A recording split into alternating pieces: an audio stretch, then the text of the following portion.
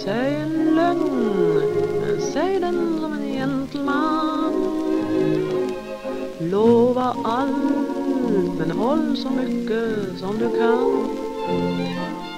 När du står tveksam och måste ge mig ett svar, säg mig då. Jag cyklade faktiskt hit, det var otroligt skönt. Man kände att våren kom liksom så nära på ett bra sätt.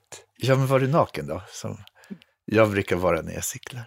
I mina fantasier. Ja. Jag är naken bara när jag... Och så har jag ingen cykelsadel så jag sitter direkt på stången. Är vi inne på så här gamla nunneskämt? Ja, Kom lite samtidigt. Nya bottennivåer från vecka till vecka det här programmet. Ja, snille och smak var det inte det vi pratade om. Ja, det här var också snille och smak. Och vet du vad jag lyssnade på förra avsnittet? Ja. Det som vi släppte ju ett extra avsnitt bara i lördags. Det är bara ett par dagar sedan. Och vet du vad jag kom att tänka på när jag hörde det? No. Jag pratar rätt mycket. Har du tänkt på det? Jag är inte en som säger det, men när du nämner det så visst. Och vet du vad? Ja. Jag avbryter dig hela tiden. Har du tänkt på det? Vet du, jag tänkte på att jag inte ens började prata för det var ingen idé längre. Någonting slocknade i mig och jag gav upp. Jag dog och ingen lyssnare märkte någonting. Jag tänkte nästan, när jag hörde det, tänkte jag att jag kunde komma ihåg att du plötsligt såg så stum och ledsen ut. Enda jag minns är ett finger som oavbrutet pekar på mig och anklagar Kristina Lugn som är jag Lotta Lotas jag, Horace gång efter annan jag. Tyst med det. Jag var en smula exalterad. Det är så, låt oss säga att det var väldigt skönt för mig att få fräcka ur med alla dessa otidigheter. Fast visst, men nu står vi här med eftertankens kranka blekhet.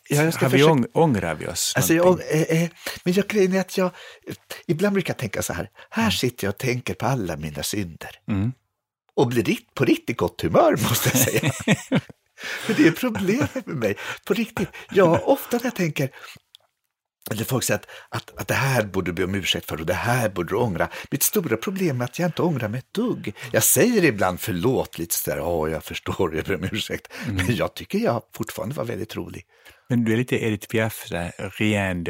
Jag ångrar ingenting. En gång träffade jag en 18-årig pojke som hade kommit ifrån någon liten småländsk by och tagits till Stockholm för att leva ut sitt liv som homosexuell. Han hade varit här i en vecka och sa att på hans gravsten skulle stå Je ne regrette rien, jag ångrar ingenting. Och jag tänkte så, vad var det den här lilla 18-åringen gjort där i den småländska lilla byn som han inte ångrade och man redan nu förstod att det räckte till en hel gravsten?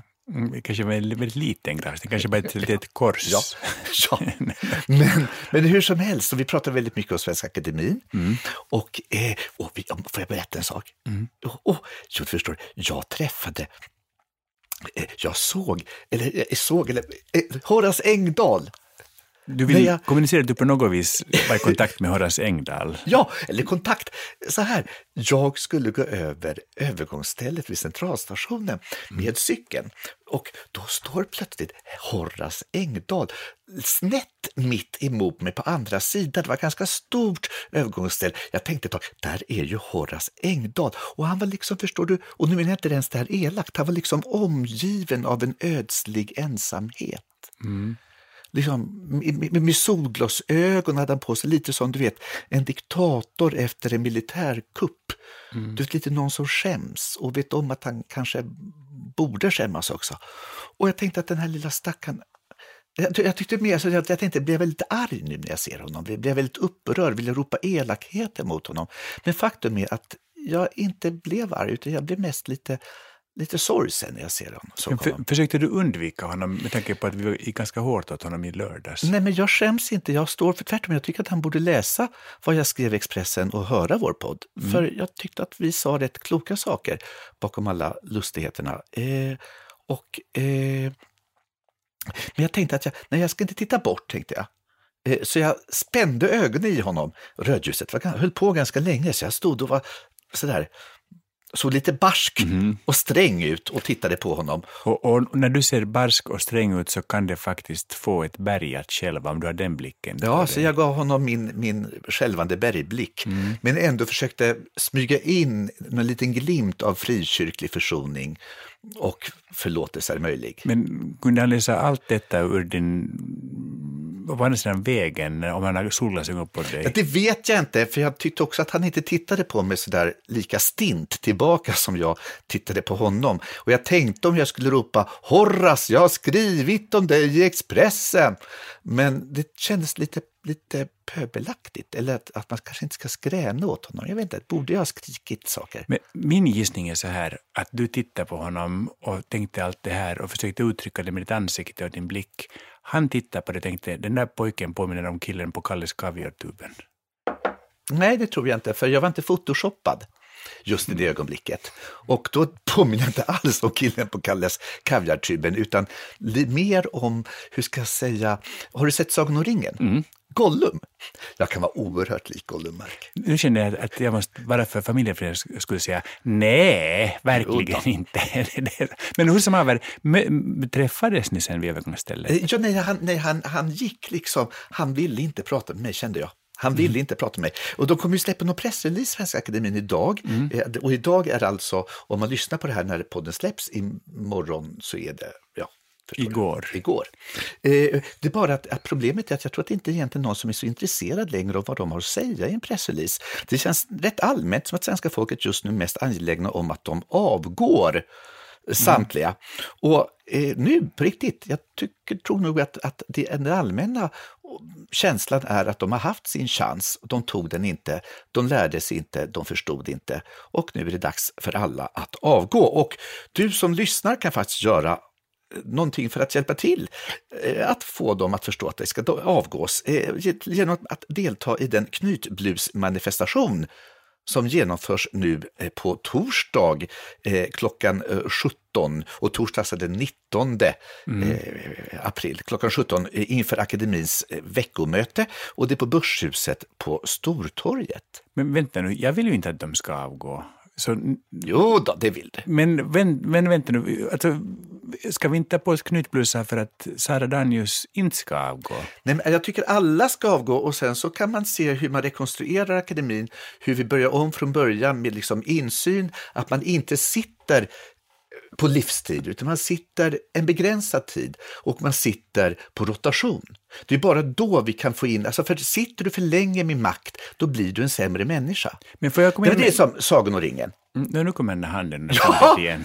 Ja, men det är som jag skrev då i den här Expressen-artikeln, att det är lite som Sagan om ringen. Ja, hur du faktiskt ser på Gollum, se på Frodo, när de ska, att bära makten gör dig, det förvrider dig, det förvanskar dig, det gör det sämre, så jag tror att många mer måste hjälpa till att bära. Men det här kommer ett motförslag. Jag tycker att man väljs in i akademin som aktiv ledamot i 8 år. 2 säsonger helt enkelt, 2 gånger 4 år. Sen när man är färdig med det så övergår man till ett rådgivande forum. Alltså, och då får man fortfarande vara med på det där torsdagsmiddagen och ärtsoppan, för det verkar de tycka är så kul.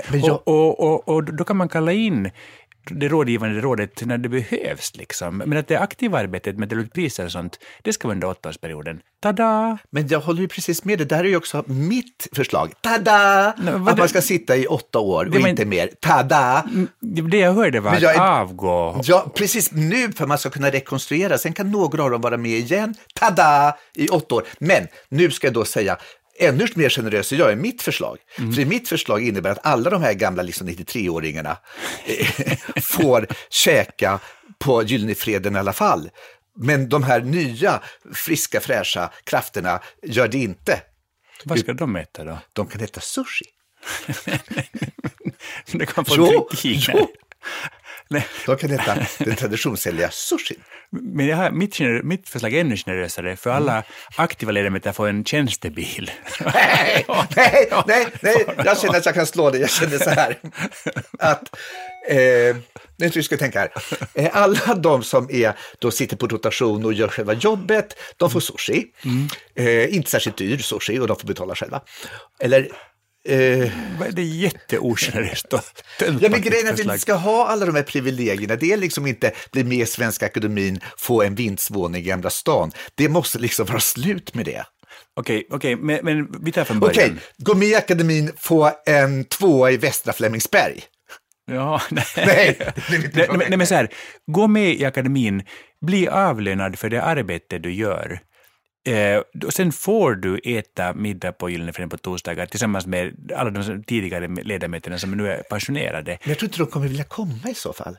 Men skulle det vara, om du skulle få frågan, jag vet att du inte vill, men skulle man verkligen gå med i akademin bara för att få massa fringisar? Skulle man inte gå för, det är det man inte ska. För äran. Det är det som, nej, precis. Man ska inte gå med för äran, man ska gå med, nej. Och det viktiga arbetet. Det viktiga arbetet möjligen, men det är något helt annat. Men jag tycker nej tyvärr, de 18 nuvarande måste samtliga bort. Sen kan några av dem som är minst belastade vara med lite de första åren i början för att liksom hjälpa till med arbetet och lämna över. Men förstå att det barmhärtiga är att slippa makt man inte har förmått förvalta. Det är en barmhärtighet i det. Det är något inte att klamra sig fast vid makt för man tror att den är viktig. Jag tror att när man upptäcker att när man slipper all den där makten så blir man mycket lyckligare efter ett tag. Det är vad jag tror. Alldeles praktiskt, om alla 18 avgår, vem ska då välja in de nya ledamöterna? Det ska vi göra med en omröstning. Vi ska ha 4 delfinaler. Och pausnummer. Ja, vi ska ha pausnummer. Och sen ska vi ha en så här andra chansen. Och då tar vi de här som var med redan nu. Och så här, nu ger vi er en andra chans. Och då kommer Horace. Och då tänker jag så här. Och då ser vi blåsning, det blir ingen annan chans. Men visst, men själv kan jag inte vara med på Knutbrus med manifestationer för jag ska på blomsterresa till Amsterdam. Att du åker på resa är väldigt ovanligt. Jag är lite rädd för sånt, men jag ska åka med Anna Asp, scenografen. Jag vet, och ni ska åka till Holland på tulpanresa. Och det är lite tantigt, det är min första tantresa. Jag liksom känner att jag gått över från att vara den medelålders kvinna jag länge varit till att vara en liten tant. Jag tänkte nog att tulpaner och tant börjar på samma bokstav, det tänkte jag. Ja. Det är jag. Men nu måste jag säga i så fall att jag intervjuade en gång en riktig tant. Och hon sa att hon var irriterad på att folk kallar sig för tant på tok för tidigt i livet. Och hon sa att för att kunna vara en professionell tant så måste du vara 80 fyllda. Fram tills dess är du kvinna. Och du är inte flicka och du är inte tjej utan du är en vuxen kvinna. Vid 80 blir du tant om du vill, sa hon. Och du uppfyller inte ännu de kraven. Fast det är Katarina Frostenson när man är snöflicka. Hon är världens enda 65-åriga oskuld till snöflicka enligt artikeln i förra veckan. Men jag tänker också på en annan sak. Alltså, akademiarbete, jag tror det är jättesvårt. Och jag tror att många av de människorna... Men du har ju varit chef. Ja, men det är just det jag tänker på. Att det var jättesvårt att vara chef. Och det var jättetråkigt. Och när jag slutade som chef på tv så tänkte jag nu ska jag aldrig mer... Men har du något sedeslärande och liksom berättat något litet visdomsråd från din djupa, kloka Mumintrollshjärna? Jag skulle vilja säga hur min rika fattabur, som man brukar säga. Får jag säga en sak bara innan du börjar? Märker du hur mycket tråkigare programmet blir när jag inte avbryter dig hela tiden? Det har inte för en chans att märka det nu. Jag tycker det blev jättemycket tråkigare. Jag tror jag snart kommer gå tillbaka till att avbryta dig hela tiden. För satan, den här podden hittills, det avsnitt har varit en enda stor så här. Åh gud, är det en podd eller ett pausnummer i Melodifestivalen, undrar vi. Den här podden så här långt, en enda lång kisspaus. Får jag nu berätta? Ja, jag känner att alla som har kritiserat mig för att avbryta har fel. Hurra för Jonas roliga avbrott. Men så här var det, att när man var chef, då förväntade man också gå in i någon slags man var lite som att bli akademiledamot, där man blev ett speciellt skrå som stod lite liksom ovanför de andra, så uppfattade jag det verkligen. Och då skulle man gå på chefskurs, och då var det jätteviktigt att man inte missade en enda dag eller en enda stund på den chefskursen. Och du vet, man avbokade allt vad man hade, och nej, jag kan inte gå på mosters begravning, nu lever hon till lycka, men ingenting fick man gå på för man skulle vara på chefskursen. Sen när man kom dit, det var alltså ditt förslag på vad du möjligen hade kunnat haft uppbokat, din mosters begravning. Det var det enda enda exempel du kunde komma på någon aktivitet i ditt liv. Min moster är underbar. Ja, men att det är just hennes begravning som du skulle bokat av. Nej, jag vill inte gå på den, för jag vill inte hur jag ska leva. Får jag berätta en sak? Ja. När jag var 15 år gammal så fick min kompis en roll i en tv-film. Och han blev så nervös så han bad dem skriva en roll för mig också. Och så gjorde de det. Så fick jag sällskap på inspelningen. Och jag hade bara en replik. Och jag skulle komma ut från en spårvagn och han skulle säga: vad ska vi göra nu? Jag skulle säga: vi går och knullar min moster. Och det var alltså min replik. Och jag använde inte ett sånt språk till vardags heller. Och jag tycker det var fruktansvärt genant att säga repliken. Men jag kom ut ur den där spårvagnen och sa då att lite för allvarligt. Berätta, jag vill höra repliken. Okej. Vad ska vi göra nu? Vi går och knullar min moster. Så lite för spänt helt enkelt. Och sen när tv-serien gick så då ringde min moster och sa så här: ja, hit kommer ni inte. Det är min moster. Jag vet vad det roligaste är? No. Att i nästa vecka kommer jag klippt ut den här lilla biten du säger. Ska du gå och knulla min moster? Och jag kommer att spela upp den i varje poddavsnitt. Som en vignett. För veckans Just nu vill jag leva. Väntar du bara, Mark jävla Levengood. Jo, men tillbaka till min chefskurs. Ja, du var på chefskurs. Jag var på chefskurs. Och sen när man gick på chefskursen, då var det så här tändsticksövning. Att den skulle hålla en tändsticka upp till, den skulle hålla ner till, skulle man gå runt i ett rum. Liksom. På den nivån var det. Och så hade vi en hel föreläsning som handlade om det svåra samtalet. Och då säger den där välsminkade föreläsaren så här, att ibland när ni till exempel har ett riktigt svårt samtal, ni ska se upp någon människa och ni ser att den här människan mår ju inte riktigt bra. Vet ni vad ni ska tänka då? Då ska man gå in i sig själv och så ska man tänka så här: ja, men hur mår jag själv egentligen? Förstår du? Jag tycker det är klokt. Jag tycker att det är ett bra råd till Svenska Akademin. Men är vi där nu igen? Ja, jag vill ju att det Horace kan tänka är just. Ja. När han ser liksom Sara Danius tvingas avgå. Hon kanske mår lite kymigt, Sara, som inte får tillfällig sekreterare längre. Då kan Horace tänka, ja, men hur mår jag själv då? Jag tycker det är ett bra råd. Tack Mark Levengood. Och jag tackar dig på alla kvarvarande ledamöter. Jag vet inte om de 8 eller hur många de är. Jag tror de är 5 för tillfället. Ja. Men alla de kan tänka så. När vi ser att Sara mår dåligt tänker vi, ja, men hur mår jag själv då? Nu går vi in på veckans Just nu. Okej. Sjunger du? Tillsammans. Just nu vill jag leva. Just nu. Jättesnyggt. Seneca besökte en gång oraklet i Delphi. Och oraklet i Delphi, hon hängde i en upp- och nedvänd glasflaska.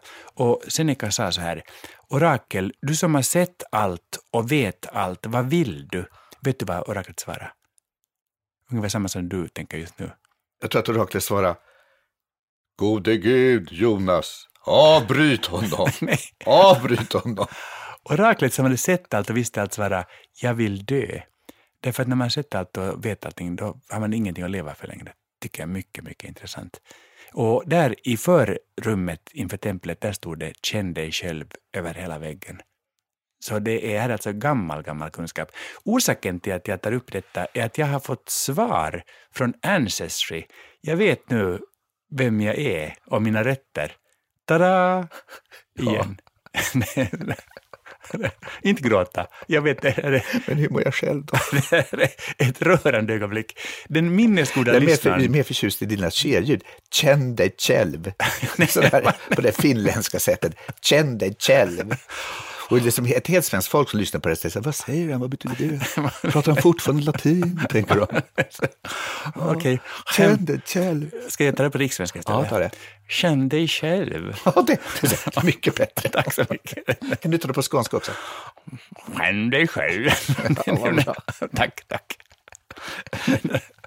Det är liksom, många skulle säga att du är Finlands gåva till Sverige, men jag skulle säga att du är en stor förolämpning i bägge länderna. Vet du att vi får fått ett brev från dem som undrar varför vi hela tiden är så som säger taskigheter mot varandra? Det gör vi väl inte. Nej, grejen är att det är ju så här, men vi skrattar ju hela tiden, hör ni inte det? Vi säger... tänker vi, men nej, men det gör vi faktiskt inte, utan det är inte så farligt. Alltså Mark och jag tror att i 32 år har vi kastat ur oss de mest förskräckliga förolämpningar mot varandra och sen har vi gapskrattat hela tiden faktiskt. Faktiskt, så är det. Ja.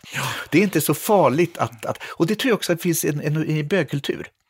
Att det heter på engelska så heter det att man up to read, alltså att man är rätt bitchig. Liksom. Och det kanske kommer så av att man har upplevt det rätt mycket taskigt. Man har ofta kommit från mobbade förhållanden eller utanförskap och elände. Och att ett sätt att överleva det är en rätt bitchy attityd till tillvaron.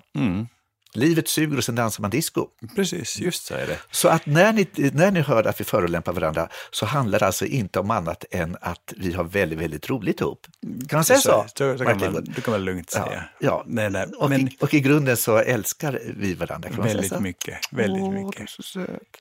Nu får jag gå tillbaka till mitt ämne. Vi har båda glömt varandra.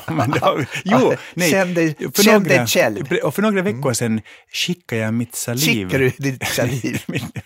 Skicka mitt saliv till Irland. Aha. Ja. Och där har de nu gjort en DNA-analys på mig. På var du kommer ifrån? Ja, och det är bitvis ganska överraskande. Ja, tycker jag. 90% neandertalare. 8% gnu.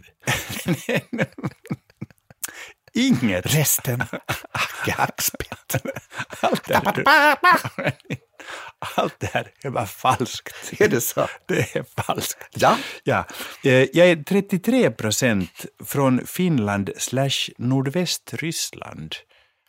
Alltså 33, men hur långt tillbaka då? Sen urminnes tider? Ja, sen urminnes tider. Din tråkiga släkt har inte rört på sig överhuvudtaget. Fast man kan säga mycket om min släkt, men den är inte tråkig. Nej, men den verkar rätt orörlig.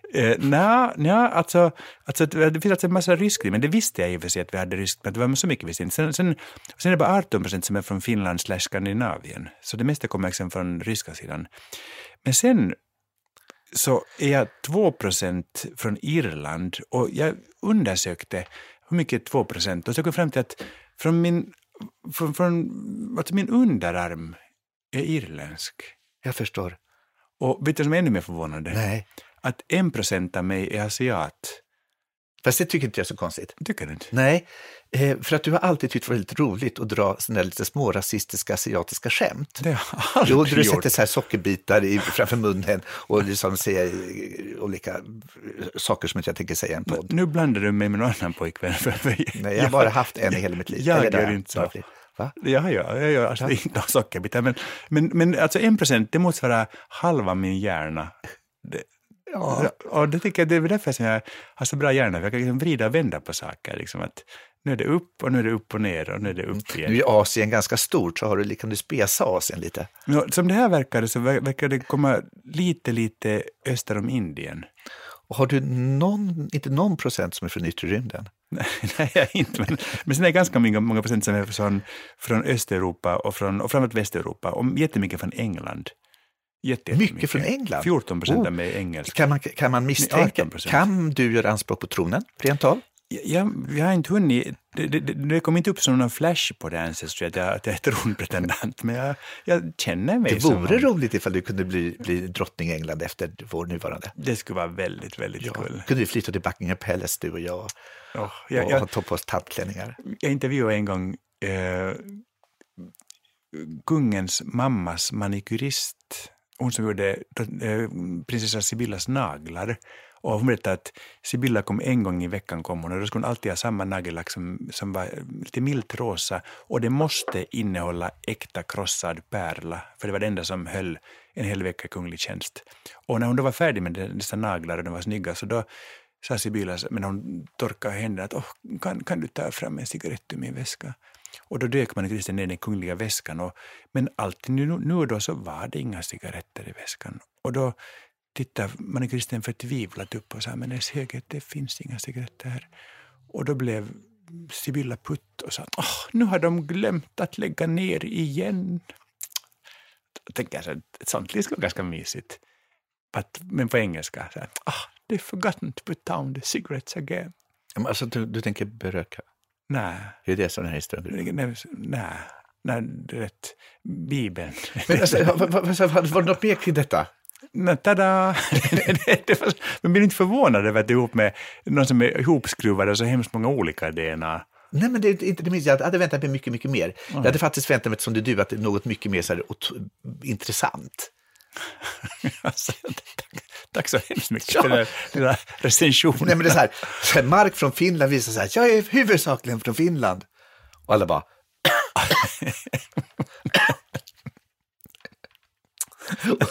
och jag kommer få så mycket brev som kommer uppmuntra mig att ta över programmet mer, Jonas. För Guds skull. Avgå. Verkligen. Det kommer vara manifestationer, folk i olika knytblusar som liksom kommer och vill att du ska försvinna. Men det enda som händer nu är att mina förväntningar på ditt just nu är jättehögt uppskruvade. Just nu, men däremot ifall jag får göra det salivgrejen också. Ja, för mig får du skicka din saliv vart du vill. Ja. Jag kan säga att, ja. Den sprutar ju i studion upp. Men ska jag dra jag ska faktiskt också vara lite självcentrerad som du. Jag gör en Mark helt enkelt. Vilket är vad vi säger i familjen när vi pratar om oss själva. Då säger vi, nu gör vi en Mark. Så säger vi. Så är det. Jo, vet du vad? Norstedts höstkatalog har kommit. Jag är lite upphetsad för jag kommer i min roman i augusti-september. Och jag måste bara visa bilden på mig. Vänta, ska vi se. Titta! Tada! Här är bilden på mig. Är jag snygg? Inte snygg? Jättesnygg. Oj, vilka vackra blåa ögon. Ja, visst är de blåa. De är jätteblåa. De är oerhört blåa, ska man säga. Och det kommer ju sig helt naturligt av att jag har så blåa ögon. Det har du. Men den här bilden, den är lite strikt, för nu ser det ut som en blandning av kungen och Kalles Kaviar. Nej, Paul Newman är idealet. Ja, det var det jag menade. Ja, men däremot så är det ju, alltså, tycker du att jag ser för photoshoppad ut? Vet du, i vår bransch finns det någonting sånt. Nej, men jag är ju photoshoppad. Alltså, i vanliga fall. Så att blir jag photoshoppad, för att det här är ändå en sån här bild som ska finnas på sådana stora reklamtavlor och sånt där. Så att jag tänkte, så photoshoppa på ni liksom. Alltså jag har ju varit vid det himmelska Fidenstory och jag har sett den där plakaterna på Mao. Jag är inte lite lik liksom Brezhnev eller någon sån här rysk president eller någonting. Jag är lite sådär, men det är också någonting med att åldras offentligt som du och jag gör. Alltså, jag kommer ihåg när man gjorde tv när man var 18 år och liksom de bara touchade lite lätt med en liten puder då, så här, paff, färdigt! Idag när man kommer in så tittar de på en och man ser hur de liksom suckar och drar lite efter det.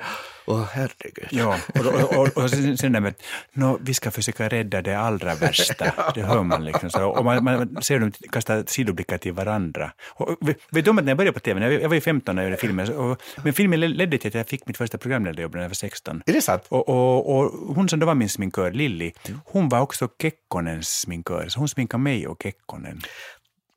Det var intressant. Ja, jag tyckte det var intressant. Och jag tycker om att det liksom, egentligen tycker jag att jag borde vara ännu mer photoshoppad så att det liksom nästan svårt att se om det är ett foto eller målat. Du vet, för alltid när jag blir photoshoppad, som du mycket riktigt påpekat redan, så börjar jag likna han killen på Kalles Kaviar-tuben. Jag går liksom från Gollum, mitt naturliga tillstånd, till Kalles Kaviar. Och apropå Kalles Kaviar, jag vet inte om du kommer ihåg, men för en tid sedan försökte de lansera Kalles Kaviar med banansmak. Kommer du ihåg det? Det är några år sedan. Det är rysligt. Ja, och det tycker jag, man tänker så här, hur tänkte de egentligen? Och jag tror att de tänker så här, man måste i alla fall försöka. Och då tycker jag på något sätt att det blir något fint. De måste ha suttit där på Kalles Kaviar-fabriken så här, hörni grabbar och tjejer, vi måste ju försöka. Folk kanske vill ha Kalles Kaviar med banansmak. Och det var ju ingen som ville köpa deras äckliga kaviar. Så till slut kände de sig tvungna att, och där är sant, själva på tuben trycka godare än du tror. Fast jag tycker det hedrar dem att de försökte. Det är vidrigt äckligt låter det som. Ja, och våra 2 barn, det här är några år sedan, så de var då 3 och 7 år gamla. Och de tjatade på att jag skulle köpa den här jävla Kalles kaviar med banansmak. Och till slut tänkte jag så här, okej, ungjävlar, nu ska ni få. Så när vi kom hem så mosade jag banan på en tallrik och så pruttade jag kaviar över och så rörde jag ihop. Och så fick barnen äta. Båda kräktes. Och vet du vad jag tänkte då? Då tänkte jag, ja, men hur mår jag själv då? Ingen som inte född i Sverige förstår Kalles kaviar på ägg. Det är det äckligaste som någon hittar på. Och det är liksom helt obegripligt utanför svensk Men Kalles kontext. kaviar på banan då? Nej, men det låter som faktiskt delar det första plats. Kalles kaviar på nästan vad som helst tycker att det är jätteäckligt. Inte på dig. Jag tänkte just det. Men vet du vad? Men du vet, tillbaka till mig. Ja, vad länge vi var borta från jag dig. Vet. Ja. Jag vill bara säga att alltså det här med att åldras i offentligheten som vi gör. Då, där man liksom faktiskt... Och det är också, jag har ju lite problem med... alltså för jag har aldrig tyckt att jag har varit särskilt snygg, eller jag har alltid tyckt att jag har varit väldigt ful. Och sen när man ser bilder på en själv när man är ung så är man liksom, alltså jag tycker alltid att jag är snygg i efterhand.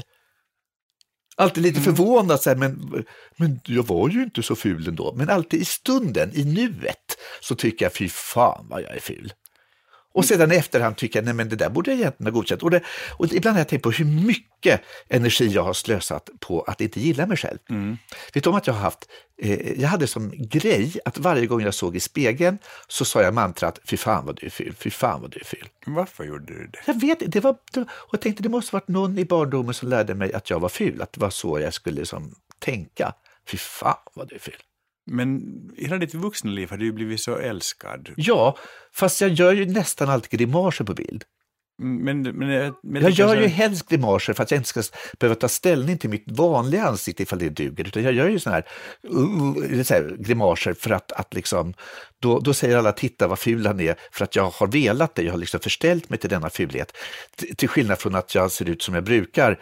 Mitt vanliga jag och alla bara, vad ful han är. Titta, han ser ut som Gollum. Jag får ganska ofta höra att jag ser ut som Gollum. Vet du om att jag var med på en lista över, du var med på listan över 10 sexas i Sverige. Jag var med på listan kul men ful. Oj. Ja. Men, var det snällt? Nej, det var inte men så tänker jag på det så här. Vi somnar ihop varje kväll, vi vaknar varje morgon. Jag tycker att du är jättevacker också när du är helt ofotoshoppad, vilket du faktiskt är när du ligger bredvid mig. Och du har ju levt med den kärleken i över 30 år. Men det hade ju, som om det spelar någon roll. Men vem kan bekräfta? Titta nu på den här bilden. Vänta, titta på den här bilden. bilden. Du titta eller så något annat? Jag sa titta på den här bilden. När jag tog den här bilden, det är på en bild på mig i profil. Jag ska lägga ut den på Instagram, sen får ni se. Först när jag tittar på den här bilden så tänkte jag, shit vad snygg jag är i profil. Sen tänkte jag, mycket snart efter det, shit vad rynkiga öron jag har.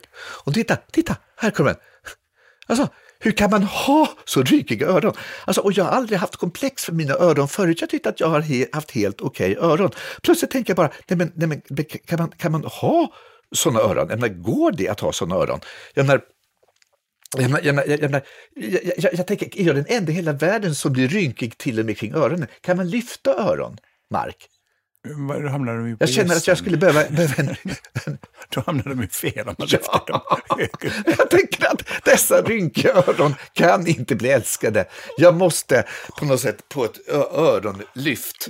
Och då tänker jag, då är det lite skönt ändå att när jag kommer komma på tunnelbanans stortavla så är jag så här stilig och har så blå ögon och så orynkiga öron. Så sjukt släta öron. Ja, så oerhört släta öron. Så tänkte jag, jag är lite glad över Photoshop. Men jag faktiskt. tänker så här, jag har aldrig hört någon tycka att du ser ut som Gollum. Jag har aldrig hört någon säga, är du ihop med han som har så rynkiga öron? Alltså du fastnar vid jättekonstiga detaljer i ditt utseende, men du ser ju jättefin ut. Nej, men fast jag har slutat försöka titta mig i spegeln och säga för fan vad ful det är varje dag. däremot så vill jag helst inte se mig i spegeln längre, för jag tycker inte det är så roligt. Jag tycker inte om att se mig i spegeln, men det har jag aldrig gjort. Inte jag heller egentligen. Det är liksom... Ja. Fast jag tror vi vet ju att om 10 år kommer jag titta på mig själv nu och säga, men det där var väl inte så farligt. Vad var det jag höll på att tjafsa om? Men jag tycker det är svårt. Ja. Men det var vad jag hade att säga. Det var jättefint sagt. Och därför kan vi gå över till veckans jag tycker inte om. Fast innan vi gör det, har du något alternativt sätt? Jag tror många människor känner igen sig i detta, att man inte är riktigt nöjd med sitt utseende. Man är inte nöjd med att man förändras. Just på frågan, känn dig själv. Så man förändras ju oavbrutet. Hur ska man förhålla sig för att hitta ett bra sätt att ta sitt eget utseende och de förändringar som finns? Du menar att åldrandet? Ja.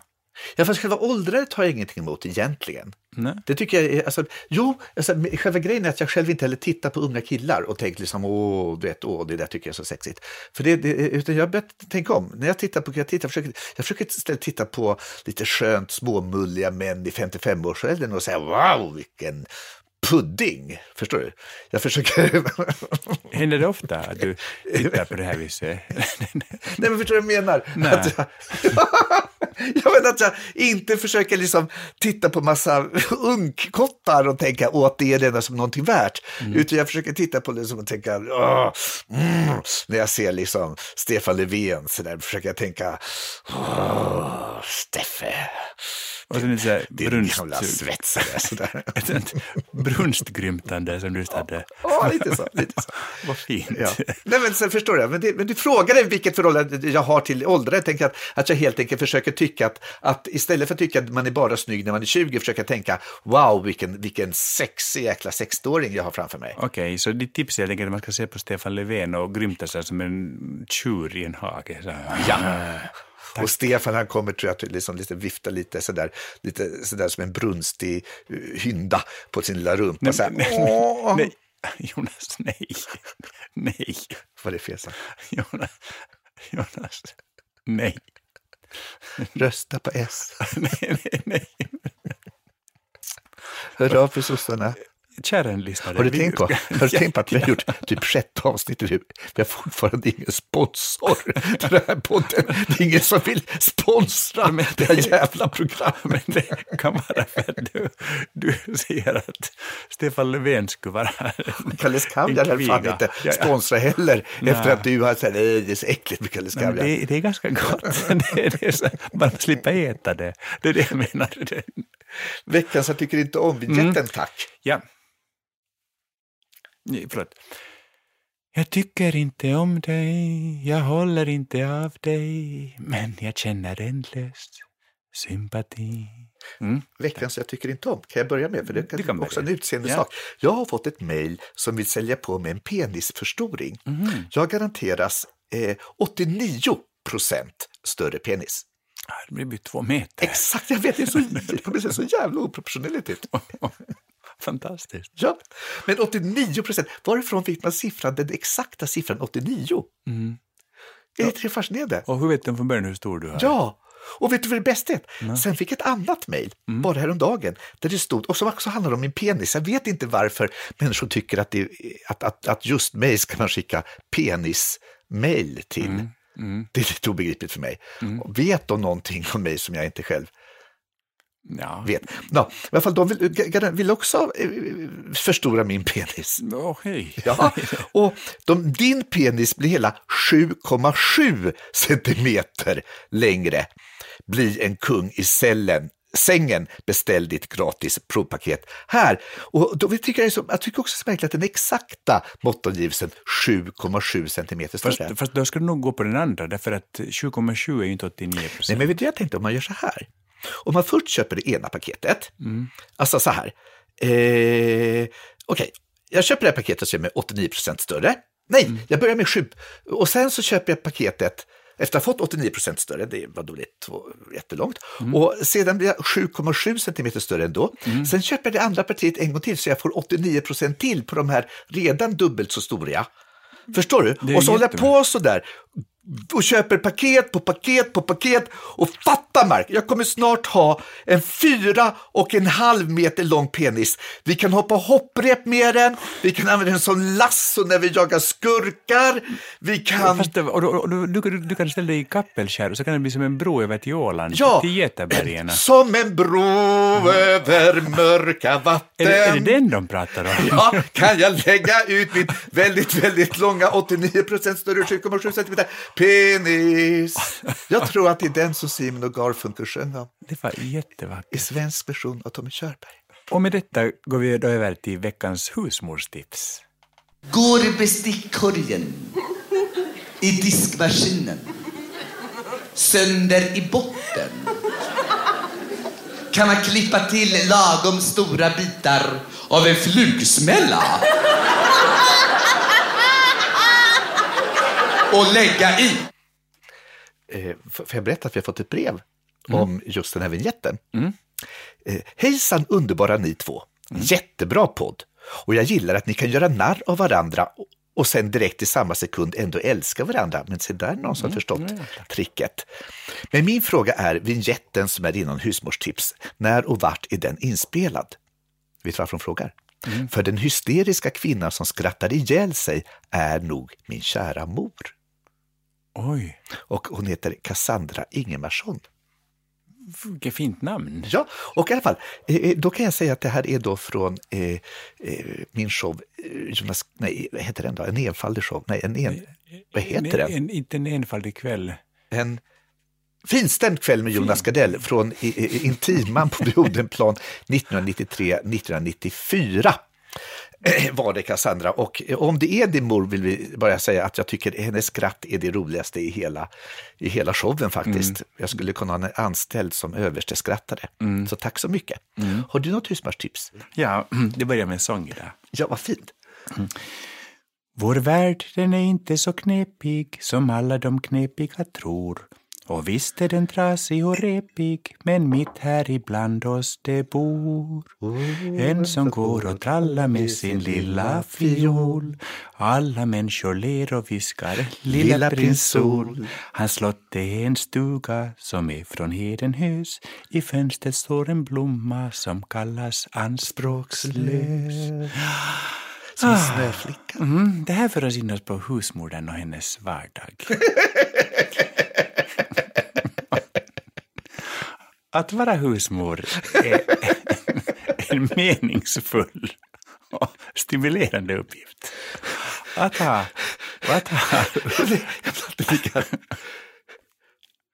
Jag blir inte lika mållös som sagt. Han kommer bli mållös. För att vara mållös så babblar du oavbrutet och avbryter.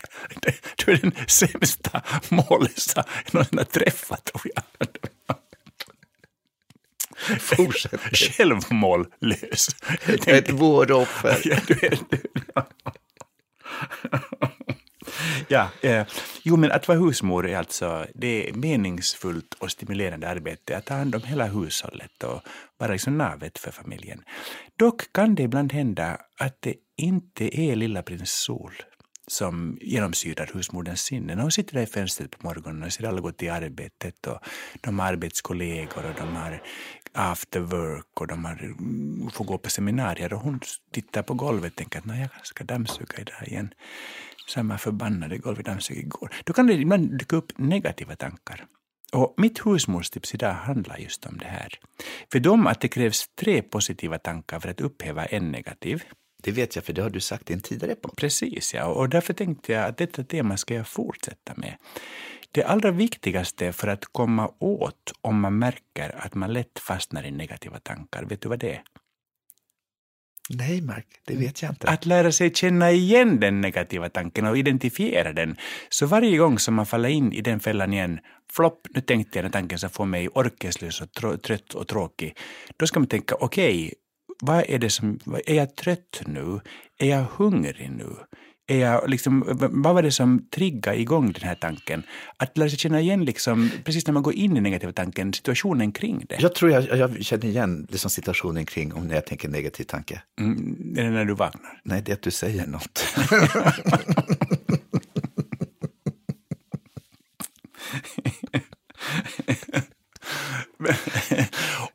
Och det tar lite tid, men det går faktiskt. Alltså när man väl märker så nu är jag på väg att tänka tanken, och då försöker man omedelbart ersätta det med en positiv tanke istället. Jag menar inte att man ska bli så positivt tänkare att allting är bra, för så är det inte. Men däremot så ska man undvika att tvinga ner sig i en fåra som man vet är negativ. Och så med tiden kan man då lära sig att liksom hindra den negativa tanken och istället ersätta det med en positiv. Tada! Jag vill ha ett konkret exempel innan vi slutar. Tänk en negativ tanke, eller ge ett exempel en negativ tanke som du sedan har motat undan med 3 positiva. Okej, så här. Åh nej, idag så väntar disken på mig igen som det gjort alla dagar, och hur jag en diskar så blir det aldrig rent. Nej, det blir det ju inte eftersom du diskar så uselt och jag får diska om. Men om jag då tänker istället så här, vänta nu, genom att göra det fint här i köket så är allting förberett för den underbara middagen jag ska göra imorgon när vi får så roliga gäster. Men jag lagar ju maten. Men nu tänker du negativa tankar, nu ska du läsa med en positiv tanke istället. Men är positiva tankar alltså att man tänker lögnaktiga tankar? Nej, det är ingen lögnaktigt att vi får trevliga gäster imorgon. Det är ju jättepositivt. Nej, men att du lagar maten. Nej, men jag skulle kunna göra maten om inte stod bredvid och berättade hur jag skulle göra. Nej, så. du skulle faktiskt inte kunna göra maten. Jo, jag är ganska nej, faktiskt, Mark Levengood. Nej. Ordet nej. Med tanke på att det här är en positivt tänkande och dumhall på som en gammal traktor från Sovjetunionen som är fårar av negativism. Nu låter du jättenäggig, Mark. Nej, jag är så positiv. Nu låter du negativ. Du låter negativ. Jag tittar på det och tänker, okej, en sovjetisk gammal då traktor. tänker jag 3 positiva tankar för att nu ska jag öva då. Okej. 3 positiva tankar, få bort det negativa som du kommer ner. Nu pekar du mot mig igen. Ja. Nu ska jag tänka på 3 positiva här. Vad snillrik jag är. Vad smakfull jag är. Jag kanske kan bli ständig. Och jag ser det, jag tänker en sovjetisk traktor. En sån söt traktor. Ja. Jättesöt. Oj.